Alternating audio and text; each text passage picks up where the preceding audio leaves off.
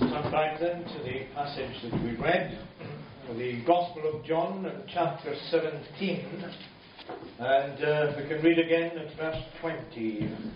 I do not ask for these only, but also for those who will believe in me through their word, that they may all be one, just as you, Father, are in me and I in you, that they also may be in us, so that the world may believe that you have sent me.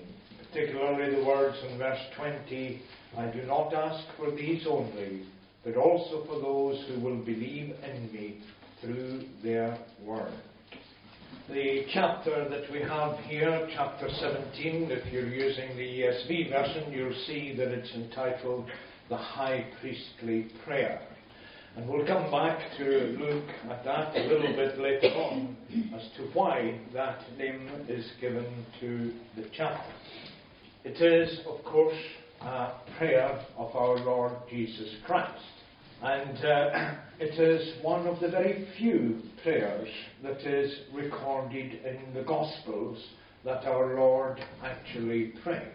It is recorded many times that he prayed, that he went up on a mountain alone or separate from the disciples, that he actually prayed. But the words that he actually prayed are only recorded for us here and in the garden in Gethsemane, which is a totally different kind of prayer altogether.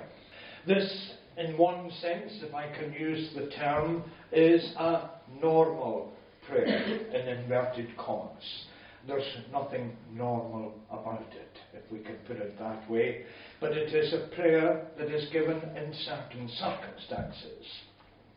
And it is an incredibly interesting prayer.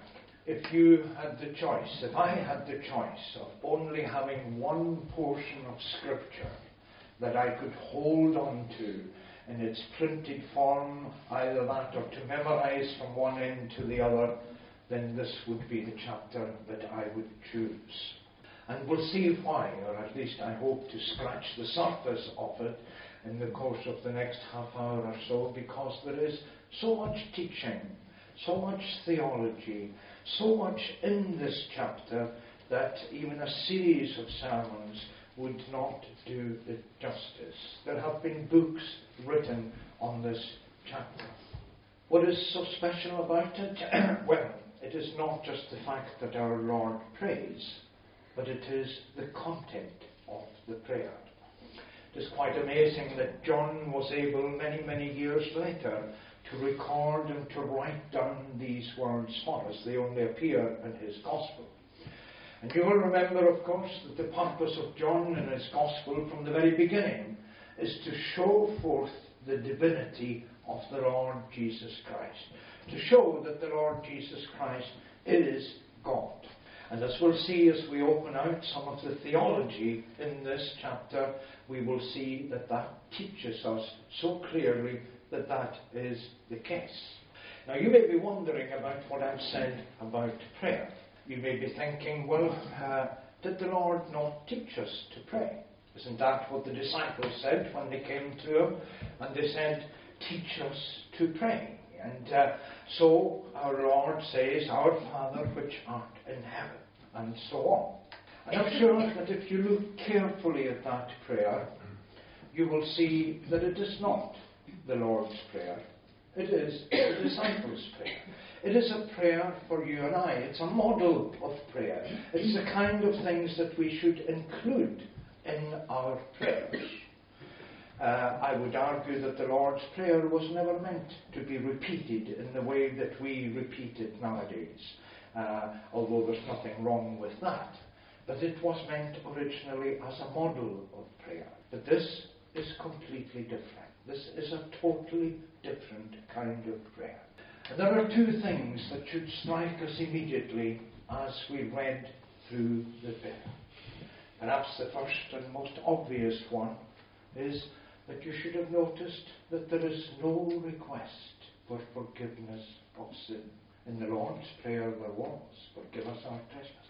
But there is no mention here of any request of forgiveness of sin.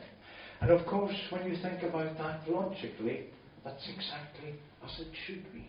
The one who is praying has no sin, and therefore has no need to request forgiveness of sin. And then the second thing that you notice in the prayer and the structure of the prayer is that the prayer is full of requests. It is not full of petitions. It's full of requests. You and I, when we pray, I wonder how much of our prayers are actually taken up of petitions. What's the difference between the two? Well, a petition is a request from an inferior to a superior. But a request is made among equals. And if you notice through the course of this prayer, everything that our Lord requests from the Father is made as equals. If you have any doubt about the divinity of the Lord Jesus Christ, then look carefully at the prayer. And you will find time and time again that our Lord speaks so clearly here of his union with the Father and his equality with the Father. You see that even at the very beginning. Father, the hour has come. Glorify your Son, that the Son may glorify you. The sonship of the Lord Jesus Christ is stated right from the beginning. And he is given authority over all flesh. And the pre-existence of our Lord Jesus Christ is mentioned so clearly in verse 5. And now, Father, glorify me in your own presence with the glory that I had with you before the world existed.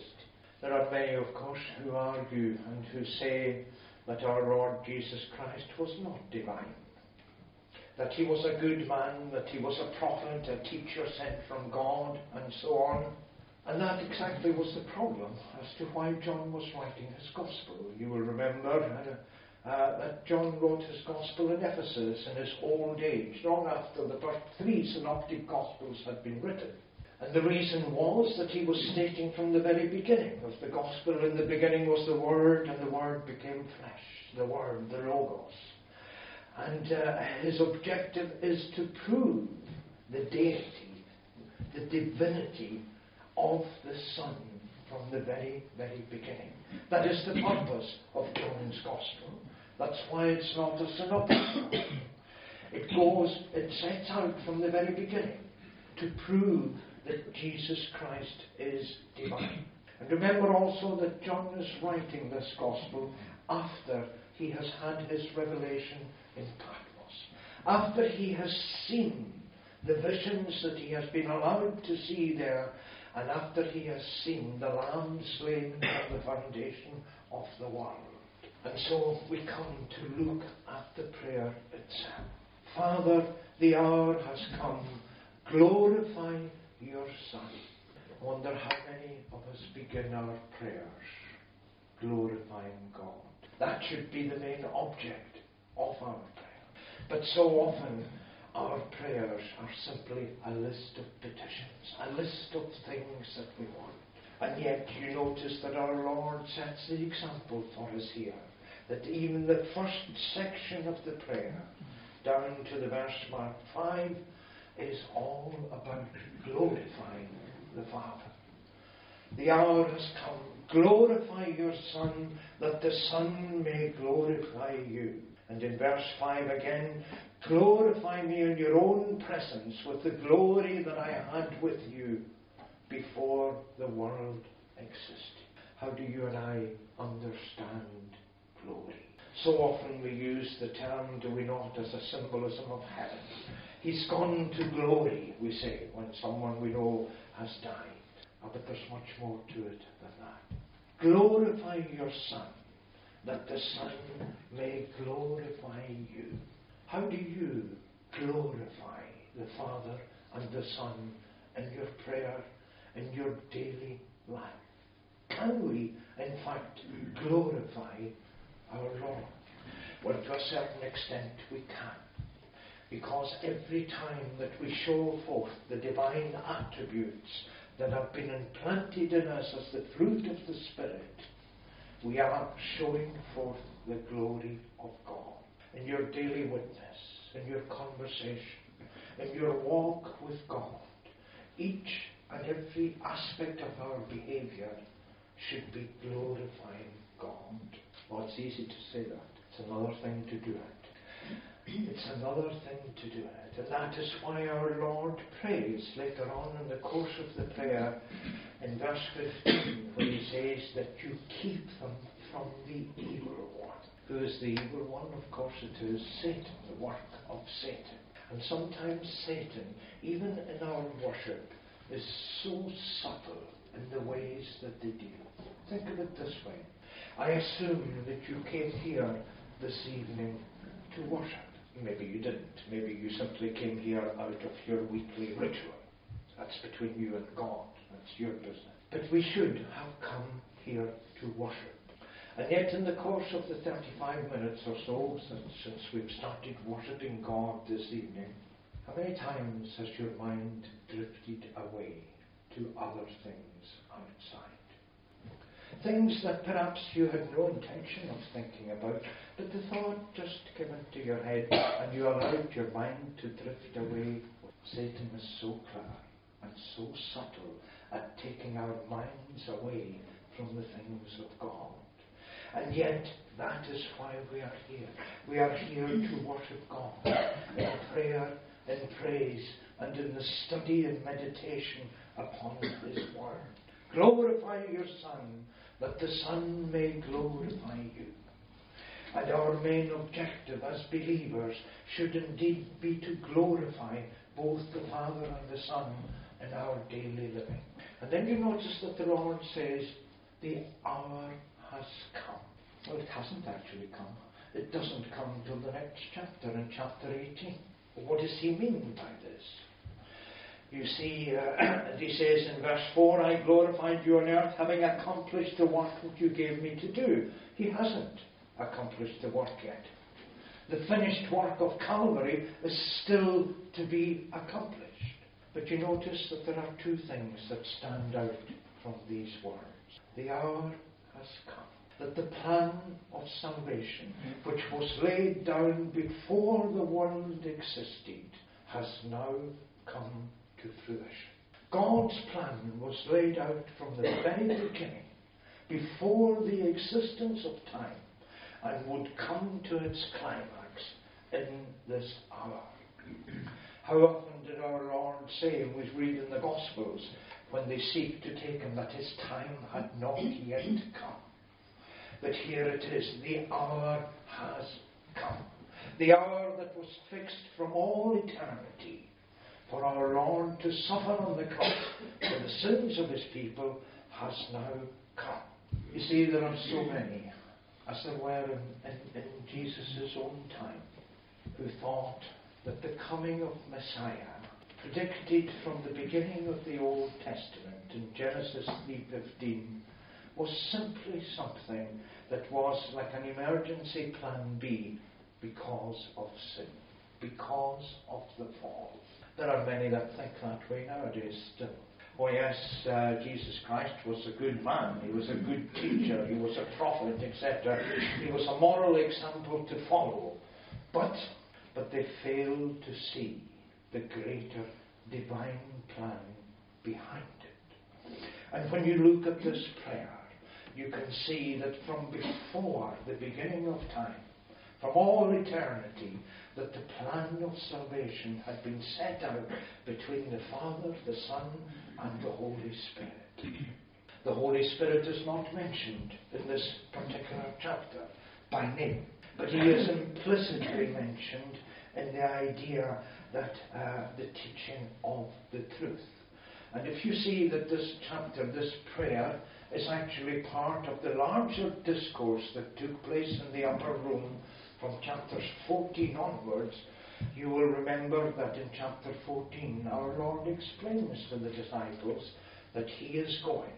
And it is good for him to go, because then the Holy Spirit, I will pray the Father, and he will send you another comforter, even the Spirit of truth. And the Holy Spirit is not fully given, of course, until the day of Pentecost. But you see here that the Trinity is brought in through the teaching that is in the prayer. This is a prayer that is full of theology. Full of theology. You see the unity of the Father and the Son. Again and again he refers to it, that they may be one even as we are one. How many times did the Jews question the unity of the Lord Jesus Christ with his Father? They called it blasphemy. And even so, nowadays, many people refuse to accept it. It's amazing how nothing has changed in 2,000 years. People refuse to accept that the Lord Jesus Christ is the Son of God, the second person of the Trinity. But there are other things, other doctrines that come through in this prayer as well. And I've often thought that as the disciples listened to this prayer, that they must have struggled, even as you and I struggle at times, to understand everything that is in this prayer. It's so difficult for us to understand what God's glory actually means.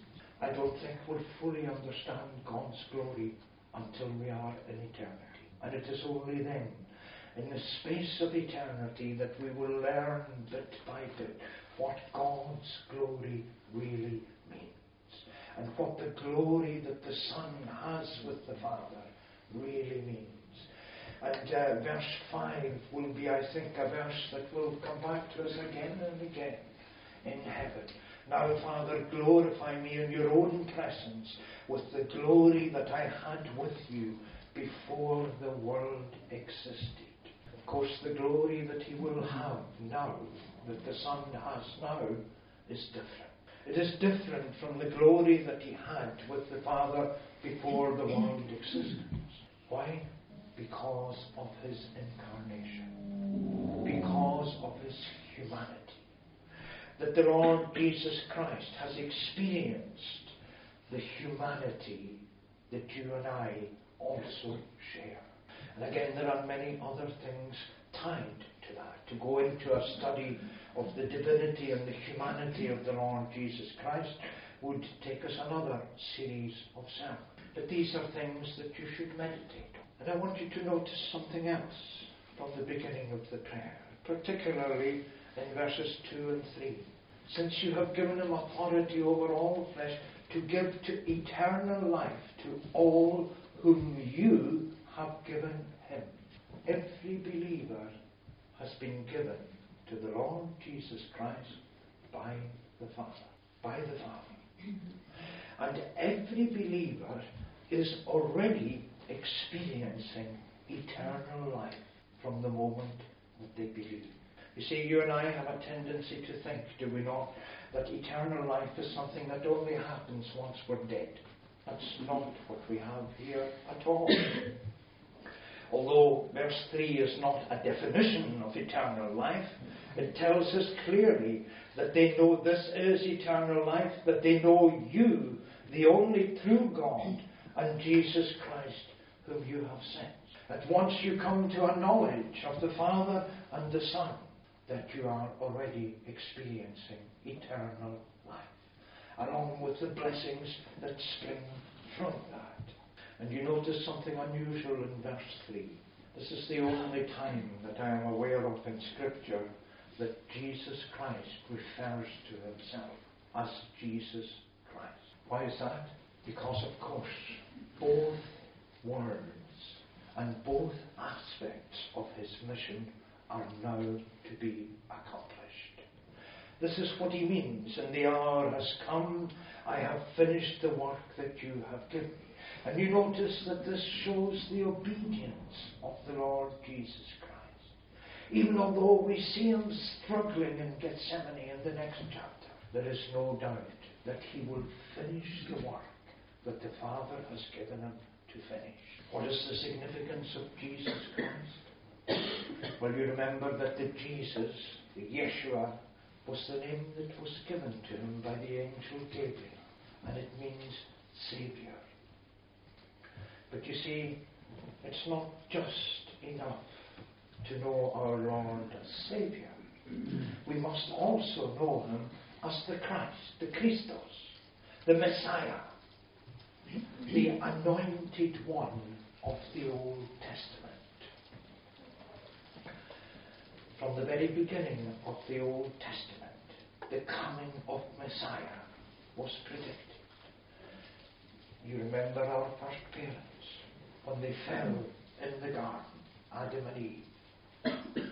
You remember God's words to the serpent, that one would come from the seed of the woman who would bruise the head of the serpent. Now I wonder if you've ever meditated on that promise. The seed of the woman. It's not the woman that has the seed. It's the male of the species that implants the seed. And right from Genesis 3:15, you are given a prediction of the virgin birth of Christ. The seed of the woman that would come from the Holy Spirit. And the victory that was to be assured on the cross. Isn't this the pattern that you see all through the Old Testament? That our Lord's, or God's first act of mercy to Adam and Eve as they are ejected from the garden is to clothe them in skins, animal skins. And in order to do so, blood had to be shed. It is through the shedding of blood that mercy is shown. And it is from then on the pattern right through the Old Testament. In everything that is revealed in the sacrificial system of the Old Testament, until we come to the cross, that we sum it up in the words of the writer of the Hebrews, who says that without the shedding of blood, there is no remission of sin. That's what our Lord knows in this prayer that he is about to do. That is why he says in verse 19, "For their sake I consecrate myself, that they also may be sanctified in truth." Now, what does consecration mean? Consecration meant something being set apart for the particular purpose of worshipping the holy God. And where do we see it taking place? We see it taking place in the Old Testament through the appointment of the high priest, who was to enter once a year with blood into the Holy of Holies on the Day of Atonement, and who was to sacrifice and sprinkle the blood on the altar and on the mercy seat. If you contemplate the sprinkling of the blood on the mercy seat, you will remember that the mercy seat sat above the rest of the Ark of the Covenant. Gold, a gold top on the box. And above the mercy seat are the cherubim, signifying the presence of God looking down on the mercy seat. And underneath the mercy seat, in the ark, are the tables of the law. You see, none of us can come through the keeping of the law. It's impossible for us to keep the law, no matter how hard we try. Think even in terms of keeping just the first commandment. Love the Lord your God with all your heart and all your mind and all your soul. How often does your mind drift away from the things of God, even in your prayer, even in your worship? That is why you and I fail miserably in our attempts to keep the law. That is why the blood was sprinkled on the mercy seat, to make atonement for our sin. But yet, through the sacrifices of the Old Testament, this was a ritual that was carried out once a year, every year. And of course, the high priest was replaced. As one died, another took in place. The Aaronic priesthood was simply a symbol of what was to come. And this is why our Lord consecrates himself. He sets himself aside to offer his blood once and for all, so that his people may find forgiveness for their sins. That's why the prayer is called the high priestly prayer. It is our Lord acting as mediator between his people and the Father. Why was a mediator necessary? Well, because of sin. Each and every sin deserves the full wrath of God. Each and every sin. And we are told that just one sin invalidates the whole law, brings the whole penalty of the law upon us. And you see, a holy God cannot tolerate sin. He cannot look on sin. So the plan of salvation, set out before the foundation of the world, puts into practice that perfect justice will demand perfect punishment from a perfect victim. That is why the one who knew no sin is made sin for us. That is the message of the gospel. That you and I sin each day in thought, word and deed. But yet, John says in his letter, that we have an advocate with the Father. We have more than an advocate. We have one who is on the right hand of the Father, interceding for us day by day. Isn't it a wonderful comfort as you struggle with your faith at times, to know that the Son is interceding for you on the right hand of the Father? Isn't it a wonderful comfort to know that the Son prayed for you here in this particular chapter? As he says in verse 20, I do not ask for these only, but also for those who will believe in me through their word. Who are the these only? Well, some think it's the 11 disciples at the supper in the upper room.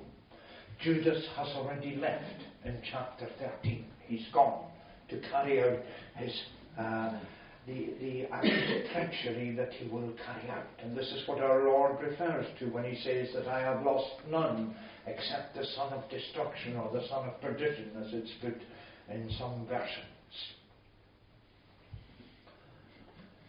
Maybe there were others in the upper room as well. Considering the circumstances of the Jewish Passover, which our Lord is celebrating with his disciples, and the way that it was normally celebrated as a family occasion, I would not be surprised if there were some of the women present as well in the upper room.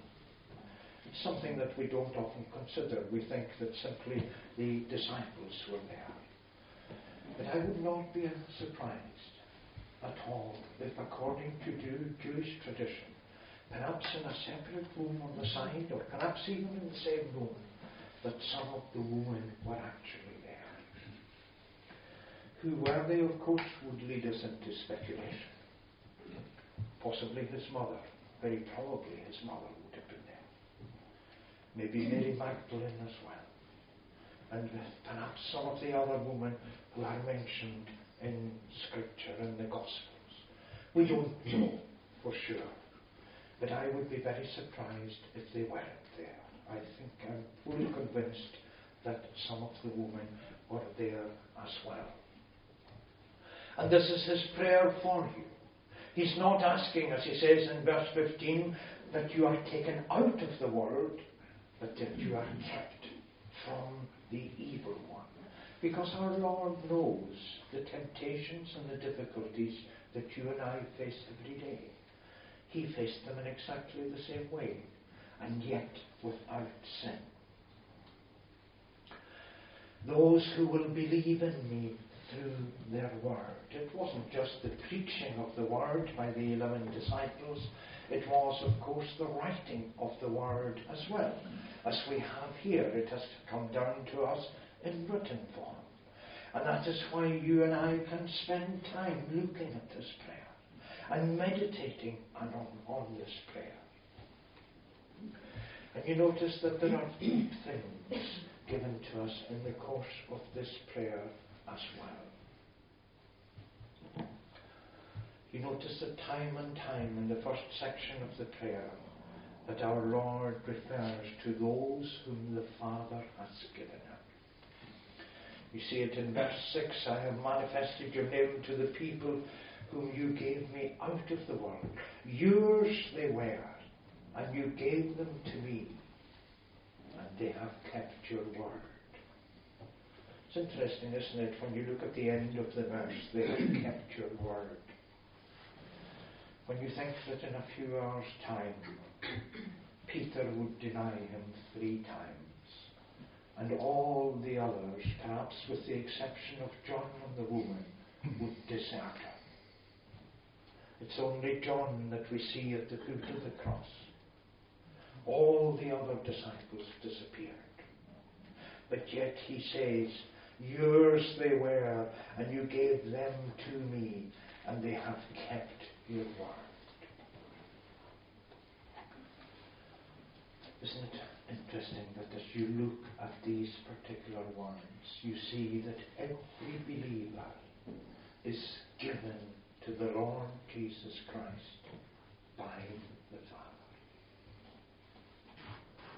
Every one of us here this evening who is a believer has been elected by the Father, chosen in love since before the foundation of the world, to be given to the Lord Jesus Christ. Isn't that a comforting thought for you this evening? That you were loved before the foundation of the world. That you were chosen in love. Why were you chosen? To glorify God. There is no other reason. You weren't chosen because of anything you are or you will be. You weren't chosen because you were any better than anyone else. You weren't chosen because you deserved God's love any more than anyone else. Philip Yancey, the American writer, puts it like this, and he says, there is nothing you can do to make God love you more or to make God love you less. It's the same as the love that goes between the Father and the Son and the Holy Spirit. This is what he says in verse 26, in the final word, that the love with which you have loved me may be in them and I in them. Eternal love. The love between Father, Son and Holy Spirit. Never increasing, never decreasing. Reciprocal love, the theological term for it. It goes backwards and forwards between the Father, the Son and the Holy Spirit. Never increasing, never decreasing. And this is the same love with which you are loved and have been loved since before the foundation of the world. Isn't that so reassuring for you this evening as a believer? That you were chosen and loved before the foundation of the world. But you are also told, as the Lord tells us here in verse 14, I have given them your word, and the world has hated them, because they are not of the world. you are also told that you are not of the world, and that you will be hated by the world. That persecution and tribulation will overtake you in this world. You see, you and I are comfortable Christians. We do not suffer at this particular time the persecution that so many others suffer in so many countries. We are not called upon yet to be faithful unto death, as so many have been, including 10 of the 11 disciples. The only disciple who was not martyred for his faith was John. John was the only one who survived to die to a pretty old age, somewhere in his late 90s, before he died in Ephesus. But then you see, our Lord says that I do not ask that you take them out of the world, but that you keep them from the evil one. That we are kept from the wiles of Satan. That's why you are given the assurance of your faith in this chapter. That's why you are given the reassurance of your faith in so many other parts of Scripture. Look at Romans 8, where Paul speaks again and again of the fact that now there is no condemnation in those who are in Jesus Christ. And nothing can separate us from the love of God. That's what the prayer is all about. We've only really scratched the surface of the prayer. But I want you to notice also that the prayer has a warning in it.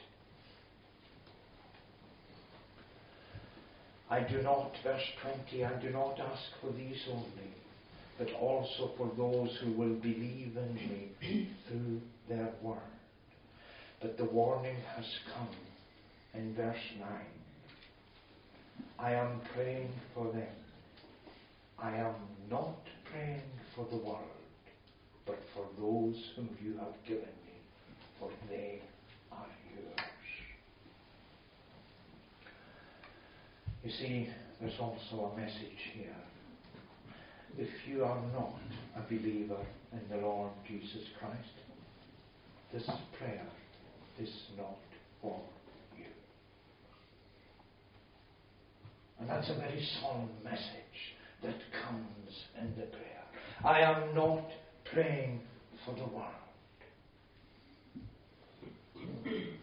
Our Lord makes it quite clear. Scripture makes it so clear from the beginning of Scripture that God has selected a people. You see it in the choice of Abraham. You see it in the chosen people of Israel. You see it in the doctrine of election.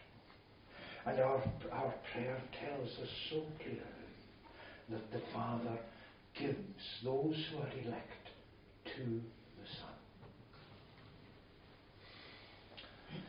Oh, it's so hard for us to deal with election. It's one of these doctrines that at times ties us in knots and perhaps many times puts us off. The fact that you and I have nothing to do with our own salvation. You see, we are so used, are we not, to depending on our own efforts for everything. We are so used to thinking that we will gain salvation by our own efforts, by our godly behavior, by this, that, and the next thing. Scripture shows us so clearly that that is not the case. Look at what Paul says in Ephesians 2, that we were dead in trespasses and sins, that it is by grace, a work of grace. And here it is so clearly in the prayer.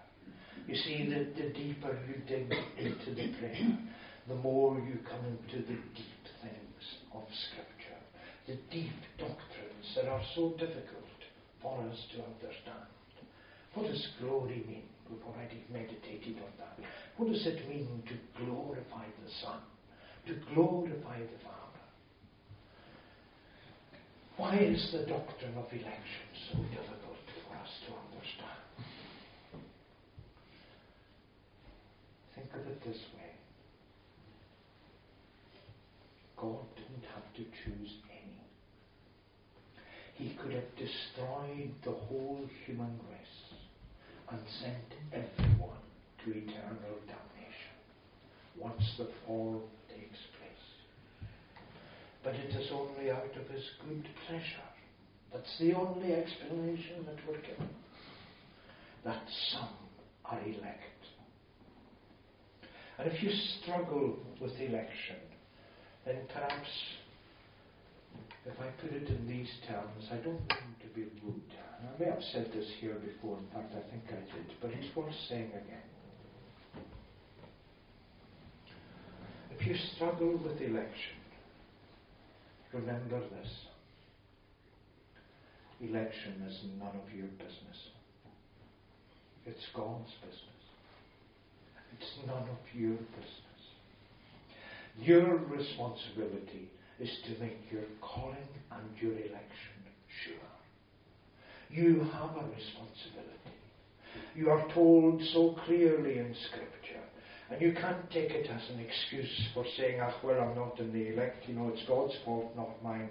That's not the way Scripture says it at all. It says so clearly that seek and you will find. Ask and it will be opened unto you. And you are told so clearly in this prayer, in verse 13, now I am coming to you. Our Lord is going to his Father.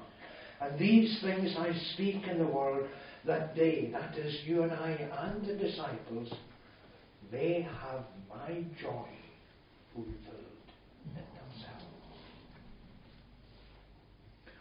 You see, it's the joy of the Lord that should draw you to the cross.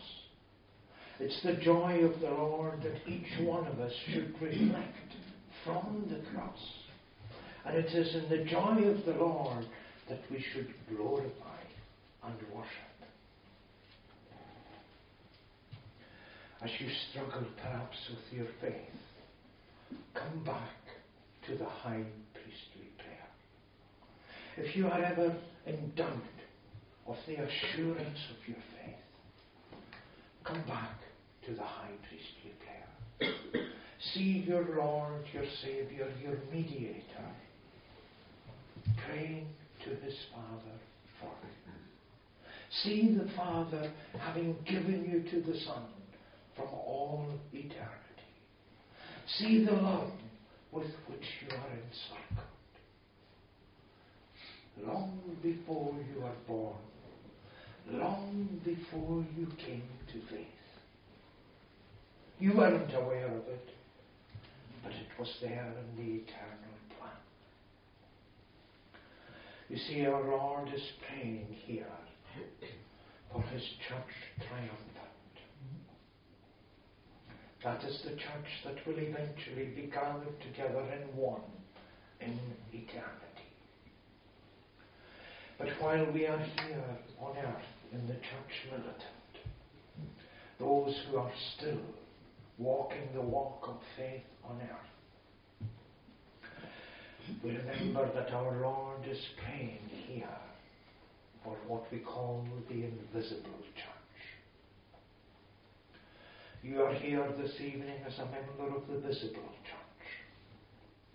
And as a member of the visible church, it simply means that you are in attendance on the means of grace.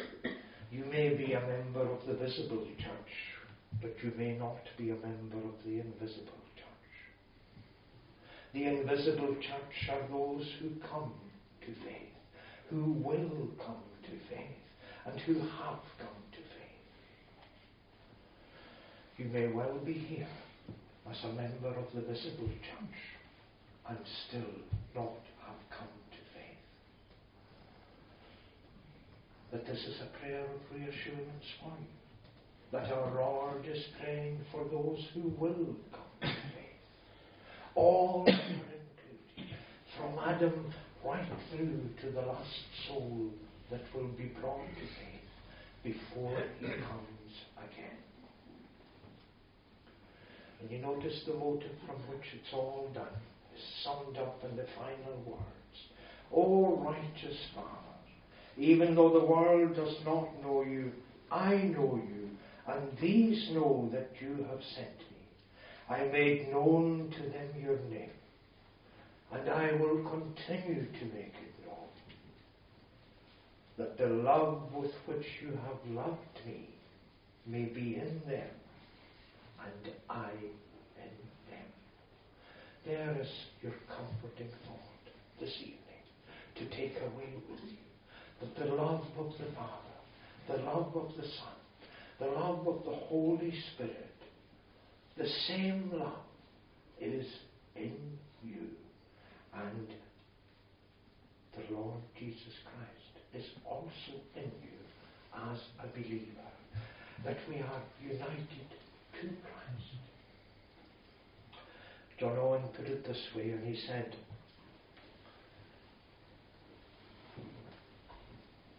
we are saints, he said, in the process of sanctification. But the process may be a difficult one, and it may be one that takes longer for some than for others. But each one of us will be fully sanctified at the end of our time as we pass into glory. And as when we look back, he says, we will see that we were always in union, but not always in communion. Not always in communion. Isn't that the feeling that you and I have so often? That we are not in communion with the Lord as we would want to be. Or we know that we are in Christ, that we are in union, but we're not so often in communion. There are times when we get a glimpse of the glory of the Father and the Son and the Holy Spirit. Times in our private meditations, in our prayers, in public worship, maybe even at the Lord's table at times, we get a glimpse into the things of glory. We are in union, but not always in communion. And you notice that the best promise of all, perhaps, for the believer is in verse 24. Father, I desire that they also whom you have given me may be with me where I am, to see my glory that you have given me because you loved me before the foundation of the world. That is our Lord's desire for you as a believer this evening, that you will be with him where he is, to see his glory that was given because of the love before the foundation of the world. You see, the prayer contains amazing theology. It contains amazing promises. And it is a prayer that you and I should return to time and time again. Because each time we read it, each time we meditate upon it, we are not only reassured in our faith, but given glimpses into the glory of the things that are to come. May the Lord bless these thoughts to us this evening. Let us pray. Lord, we thank you for your word. We thank you for such wonderful things as we see in this prayer. And yet we know that we have only scratched the surface of the depth that is contained within it. Oh, that you would make it precious to us, and you would give us the joy that comes from meditating upon your word. Grant, O Lord, that any who are wavering in their faith, have not yet come to faith, may see the need that they have to come to know you as the mediator and their Saviour, and that you are interceding for them. Be with us and bless us this evening as we conclude our worship. Through Jesus Christ our Lord. Amen.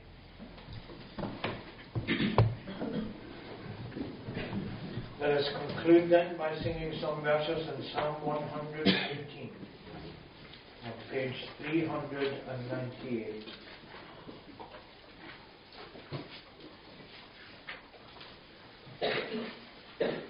shall sing from verse 15 down to verse 18. Verses that are normally sung at the table. But notice how appropriate they are to the high priestly prayer. The high priestly prayer, of course, took place at the table. In dwellings of the righteous is heard the melody of joy and health. The Lord's right hand doth ever valiant. The right hand of the mighty Lord exalted is on high. The right hand of the mighty Lord doth ever valiantly. I shall not die, but live, and shall the works of God discover. The Lord hath me chastised sore, but not to death given over. Let us conclude then by singing these 3 verses to God's glory. Indwelling of the righteous, eternal melody of joy and health, the Lord's right hand doth ever